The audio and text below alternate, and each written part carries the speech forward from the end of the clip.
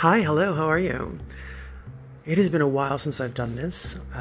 It is now February 2022, and I've had some news. I am the girl from Australia. Well, I'm the girl from America who's been in Australia for a very long time. And I love to travel, and I love to grab a suitcase and get out and do stuff that's different. So most of my podcasts have been short little 5 minutes talking about things I've seen and stories I've overheard and just simple stuff. But I'm about to start a new adventure, and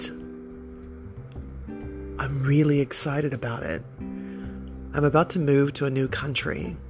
So from here on in, I want to do short little segments around what that means. What's hard, what's scary, what's fun, what's exciting.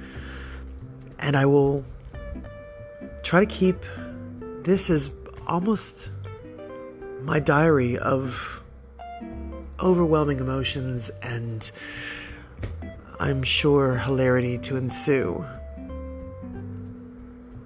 I haven't told very many people that I'm moving because I'm a big fan of you don't say anything until you sign the contract. But I am already packing and sending paperwork around the world and all that fun stuff. It's not fun. It's not fun at all, but it's exciting. It's terrifying.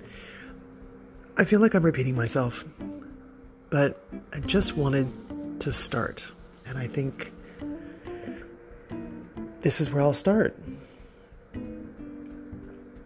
I guess this all kind of started about 5 weeks ago.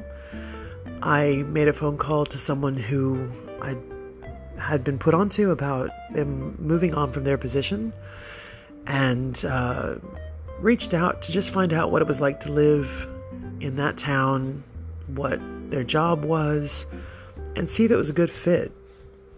And then a week later, I had a call with his boss, and I thought I was just having a chat to talk about logistics, the reality of will they pay for my move and how much is the actual salary, and the stuff that really kind of makes travel boring, makes life boring, but is how we survive, right? Nobody wants to talk about that, if you don't make enough money, you can't have a good time.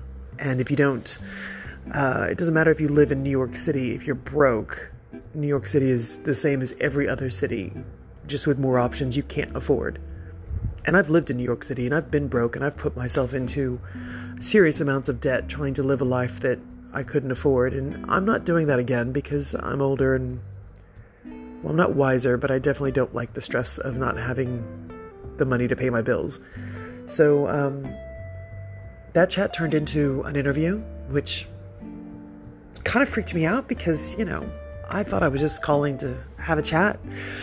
And that was probably the best thing in the world because I didn't let my anxiety or my self-doubt or any of that happen. Yeah, it was just going to be a very kind of black and white chat, and it turned into more, which was great.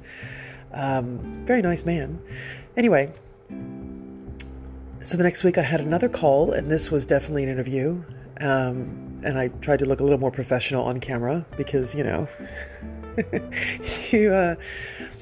a difference between, just having a chat and meeting some senior executive blah blah person who happened to be a very nice man.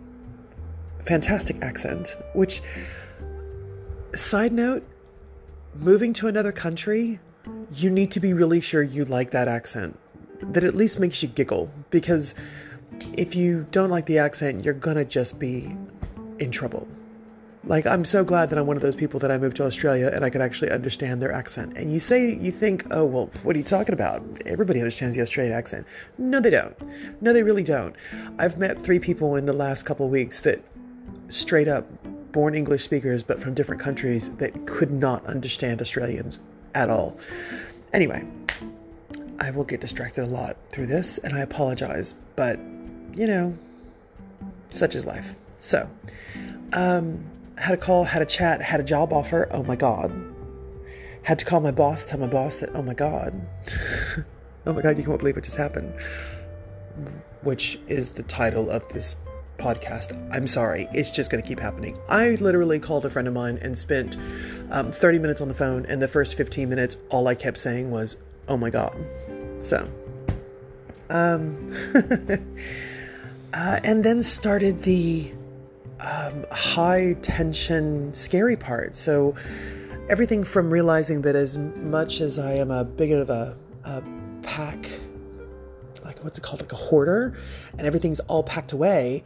I didn't know where anything was. So finding documentation about, school that I had gone to 5 years ago and certificates that I had gotten and all, this became like high stakes anxiety. I was betting it all and going to lose it all if I didn't find these papers. Reaching out to human resources and saying, hey, I need this from you guys. Otherwise, I can't apply for this role, and them going like radio silence for like 10 days and me stressing out, freaking out. Of course, I have no idea what's going on the other end because I can't call my new boss and be like, hi, I'm trying really hard. Please forgive me, because that just is not professional. And then, slowly sending things through, slowly getting paperwork and filling out forms, and now waiting for that contract, which, God willing, happens very soon, because in my world, I'm aching to tell certain people. I don't want them to find out through some generic company-wide notification. And then there's all the people that are my friends, my close, amazing friends that have looked after me and been a family to me. But I haven't told, because without that contract, I don't want to put them through the drama of, oh my God, you're leaving, and then I don't. And I also don't want to put myself through the drama of, I can't believe you're leaving me, or leaving us, or leaving the family, and then I don't. And I do have to say, there's some of my closest friends that I don't know if they're going to be as supportive as I really want them to be. And it makes me kind of sad. I've had a big loss, a big, amazing person recently passed away, and not recently, I guess it's only been a few months, but for me it feels like last week. So it's still hard to be around some people, because with that person gone, I feel like I don't know how to interact with anyone else without them there, because we've been friends for 28 years. Yeah. I'm good friends with a girl that is 25 years old, and literally to lose a friend that I've known longer than that girl's been alive, you know what I mean? You just kind of go, Jesus, I was so lucky to have somebody in my life that stuck around, and we were just the best of mates. And sometimes she was like a mom to me, and sometimes she was like a sister to me, and sometimes we were both partners in crime. And anyway, back to the move, back to all that stuff, back to the exciting, scary stuff. A very good friend of mine has just recently moved to the same town I am. Now, she moved the second week of February. She left a couple days ago. So I am lucky that I'm going into a country where not only do I know somebody in the country, but I know somebody in the city. And there's a few other Australians who have been promoted, transferred, whatever you want to call it, to the same town, to the same city.